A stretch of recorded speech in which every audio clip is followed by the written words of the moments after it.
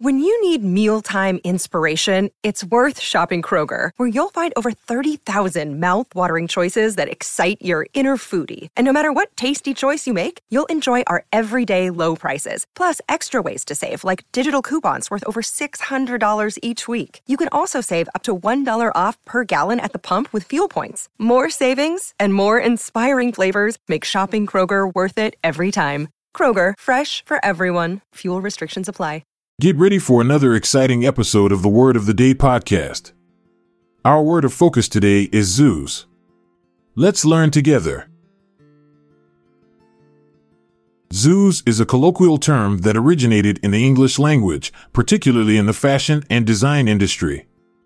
It is used to describe the act of making something more lively, interesting, stylish, or appealing by making a small change or addition. This term is often associated with enhancing the overall aesthetic or appearance of something. The exact etymology of the word Zhuzh is uncertain, but it is believed to have originated from the Yiddish word Zhuzh or Zhuzchen, which means to fluff or primp.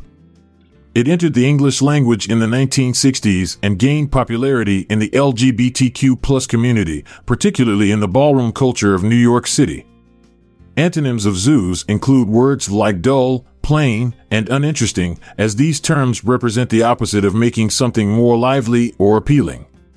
On the other hand, synonyms for Zhuzh include words like spruce up, jazz up, glamorize, enhance, or revamp, which all convey the idea of improving the appearance or attractiveness of something.